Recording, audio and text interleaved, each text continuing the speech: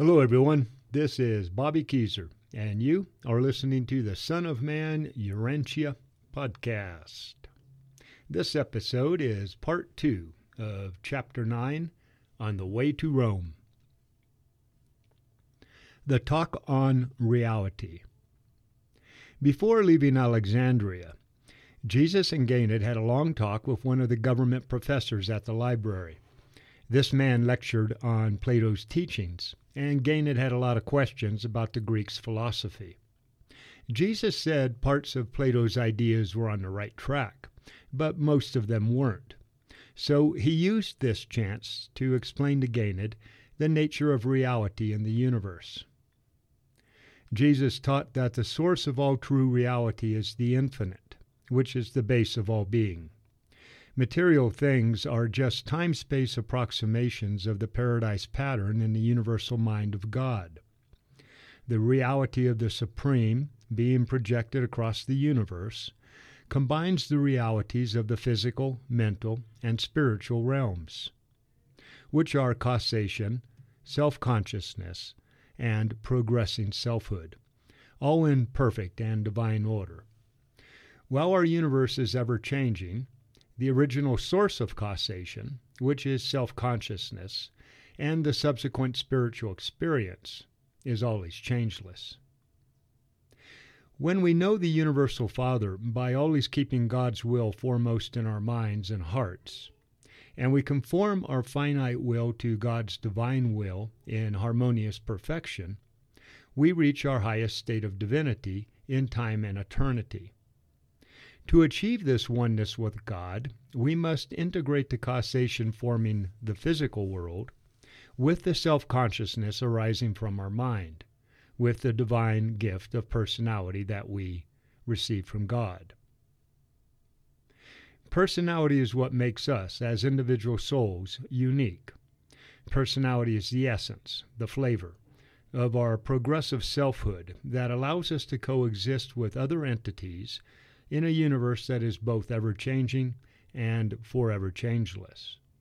Our personality is our identity. Life is adaptable and always progressive to God consciousness. Neither a singular focus on science or a singular focus on spirit can help a person recognize the depth of true universe reality. To adapt to this universe reality, we have to continue our struggle for higher values because that's how we attain one-ment with God. When a person doesn't make the effort to continually reach for God, it causes a cosmic disturbance. That person instead moves away from God, and in time they become more and more mentally isolated and segregated from the family of God. These people will eventually lose their spirit guide, not as some sort of punishment, but because in the process of continually moving themselves away from God, they lose any desire they had to know God. The end result is the annihilation of their existence. In other words, their personality will cease to exist because instead of their daily decisions adding to their potential to serve God, those decisions instead, day by day, will destroy their reason for being until eventually there's nothing left. This is not punishment from God. This is the result of their own free will choices. Then Jesus went on to tell Ganid about the difference between truth and knowledge. Jesus explained that knowledge comes from the mind. It's not spiritual. Knowledge is knowing facts that you can show to others. Truth, though, is experienced. It can't be known by just reading about it or someone telling us what is true. Truth is not a thing. It's rather the experience of a developing soul in a mind that is conscious of knowing God. And when we take the knowledge we learn and we combine it with our experience of living God's will, it becomes wisdom. Jesus and Ganid then talked about evil. Jesus told Ganid that evil was imperfection and that it happens when a person misinterprets universe realities. In other words, evil is simply error. If our goal is for the universe to eventually become one with God in perfection, and if we're not there yet, then anything not perfect with God is error or evil and has the potential of becoming sin. In the material realm, this imperfection and misinterpretation of universe reality is seen through science and observation, and at the moral level it's known through our human experience. The possibility of error is an inherent part of learning in our journey from the temporal to the eternal. We are not yet perfect, but rather we're on our personal path to perfection. Evil is not something that God made. It's rather anything that God didn't create. The potential for evil exists because we're incomplete beings, and we have to gain wisdom through experience. In other words, by making mistakes. But actual evil becomes sin when we don't learn or we deliberately make choices against God's will. And since we are in a universe that is continually progressing, that means that our ideas must also continually progress. Any idea that remains static, whether it's in science, politics, religion, or society, eventually becomes false and potentially evil. We are supposed to continually peel away the layers of our partial understanding of God, and this means that our highest concepts of correctness should also be refined as we're able to do so. The next morning, Jesus, Gonid, and Ganid set sail for Lasea on the island of Crete. On the island of Crete, our three friends stopped at Crete to take a break. They needed a vacation and time to play and wander around the countryside. While they were there, they spoke to many people and planted the idea, or the seeds, of the fatherhood of God in their minds. These talks that they had with the Cretans made the island fertile ground for the first preachers who, after Jesus' death, came from Jerusalem to spread the gospel of Paul's new Christian religion. It was during this time on Crete that Gonid first asked Jesus to return to India with him and Ganid after they completed their journey to Rome. Ganid again asked Jesus why he wasn't out in public teaching the people. Instead of just giving Ganid his standard response, that it wasn't yet time, Jesus explained to him why everything has to happen in its own time. For example, Jesus said, a person might be anxious to grow up, but no amount of impatience will speed up that process. Some things just take more time before they can come into existence. Like with fruit on a tree that can only ripen if it's given time to do so. If not, it's still hard, green, immature, and inedible. As for me right now, being here with you and your father and taking this fantastic journey to Rome is enough. This is my time to ripen and mature and become palatable for the people's minds. But regardless, what happens tomorrow is in my Father's hands, not mine. To further explain why so many things had to wait their own time, Jesus told Ganid the story of Moses and how for 40 years Moses had to wait, watch, and prepare for the time when his people ripened, and they grew to trust God more than man. One day when the three of them were out sightseeing, they ran into a drunk guy hitting a slave girl.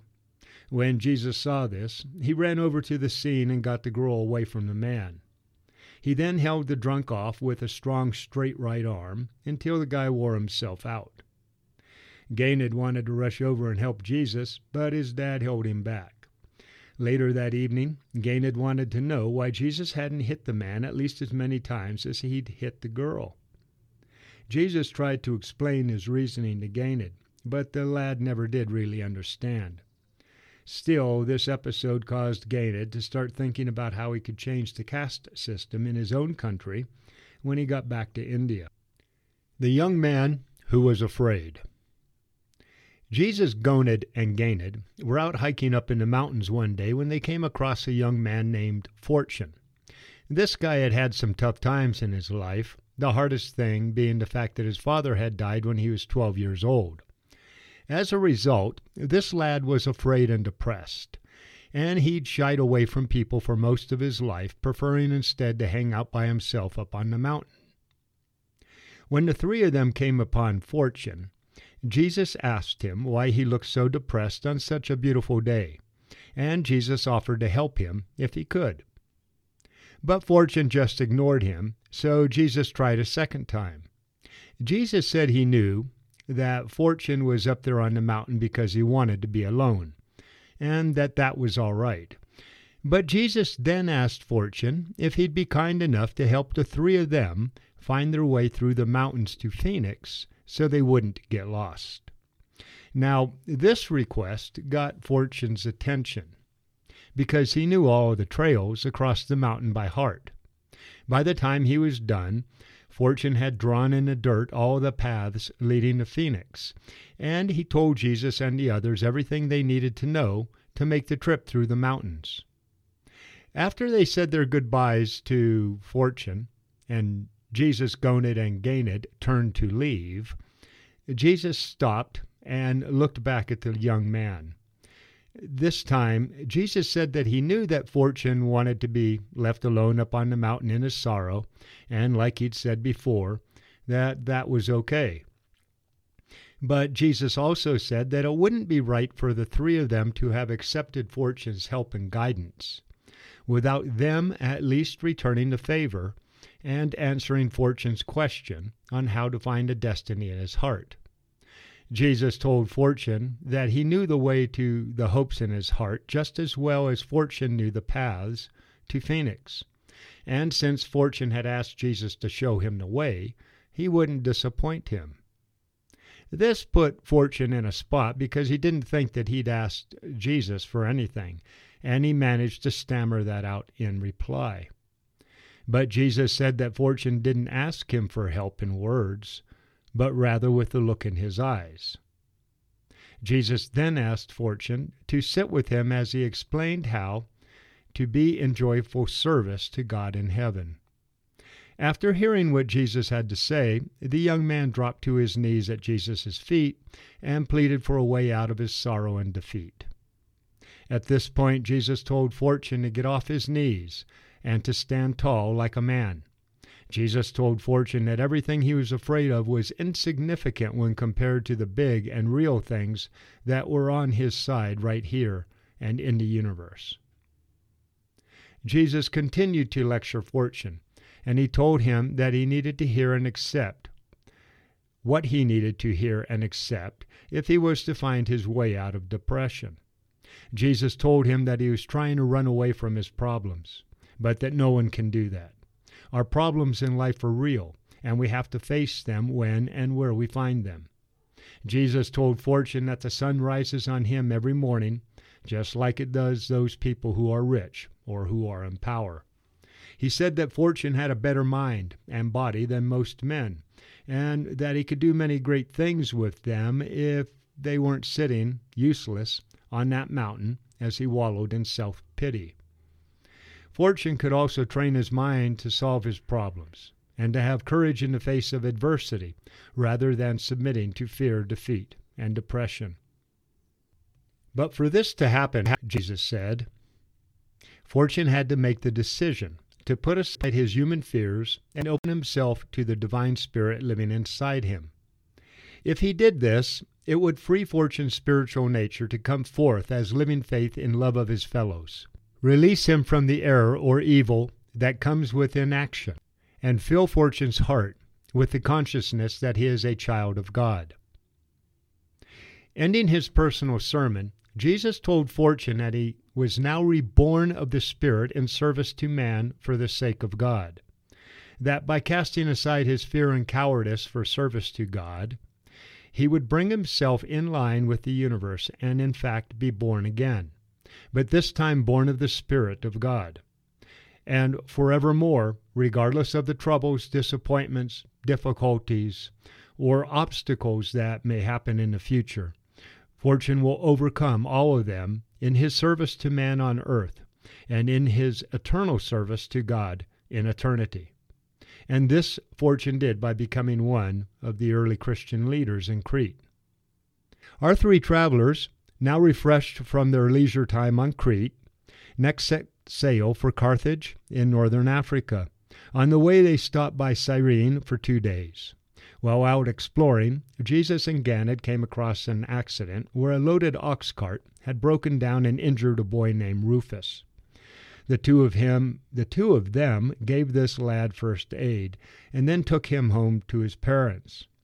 Unknown to everyone, the father, Simon, was later the man the Roman soldier would order to carry Jesus' cross to his crucifixion. At Carthage, the talk about time and space. On a journey to Carthage, Jesus talked with the others on the boat about almost everything except religion. He told them all of the stories of his childhood in Galilee, and that was when Ganid and Ganid learned that Jesus was raised there and not in Jerusalem or Damascus. It was obvious to Ganid that people were attracted to Jesus. So on this part of the voyage, he asked Jesus about how a person could make friends. Jesus told Ganid that to make friends, a person had to be interested in other people, learn to love them, and when possible, do something for them, provided, of course, it was something they wanted. Jesus told Ganid the Jewish proverb that if someone wants to have friends, they themselves have to be friendly. When they disembarked at Carthage, Jesus ran into a Mithric priest from Persia who had been educated in Alexandria. This man was interested in Jesus' teachings about time, eternity, and immortality. In response to his questions, Jesus explained the following. In paradise, which is the fixed center of everything and where God and the paradise deities live, there is no time or space. But everything outside of paradise is perceived as time and space, or what seems to be a straight line of events moving one after the other through space. We see this motion of time through space when we contrast it to something outside of time and space. The only thing in the universe that can transcend that sequence of non-spiritual time-space events is the human personality. That's because we're paired up with the Spirit of God, which is outside of the effects of time and space. In other words, God can transcend time and space, and since our personality is tied to our thought adjuster, which is God, so can we. Our consciousness, when it's paired with God, doesn't need a physical brain to exist. Furthermore, as we grow in our spiritual understanding of time and space, what at first seemed to be a succession of events happening in a straight line is later understood to be a whole and perfectly related cycle. Space is measured by time, and to us it seems like space has a beginning and an end. But as we grow, our understanding of both time and space evolves into the timeless and spaceless experience of ultimate reality. On the way to Naples and Rome, Jesus continued to lead people to God as he met them along the way. On the island of Malta, Jesus inspired another man, Claudius, to later in life preach Jesus' gospel. Claudius never knew that the later Jesus that he believed in and the man on Malta who inspired him were one and the same person. When Claudius met Jesus, he'd been thinking about killing himself. But after talking with Jesus, he vowed that he was done being a coward. Claudius said that he was going to go home, start over again, and this time face life like a real man. And this he did, promoting Christianity with Peter in Rome and Naples, and later preaching by himself in Spain. In Syracuse, Jesus met Ezra. Ezra was a backslidden Jew. In other words, he was a Jew who had fallen away from the Jewish faith. Ezra had the tavern where Jesus, Ganid, and Ganid were staying.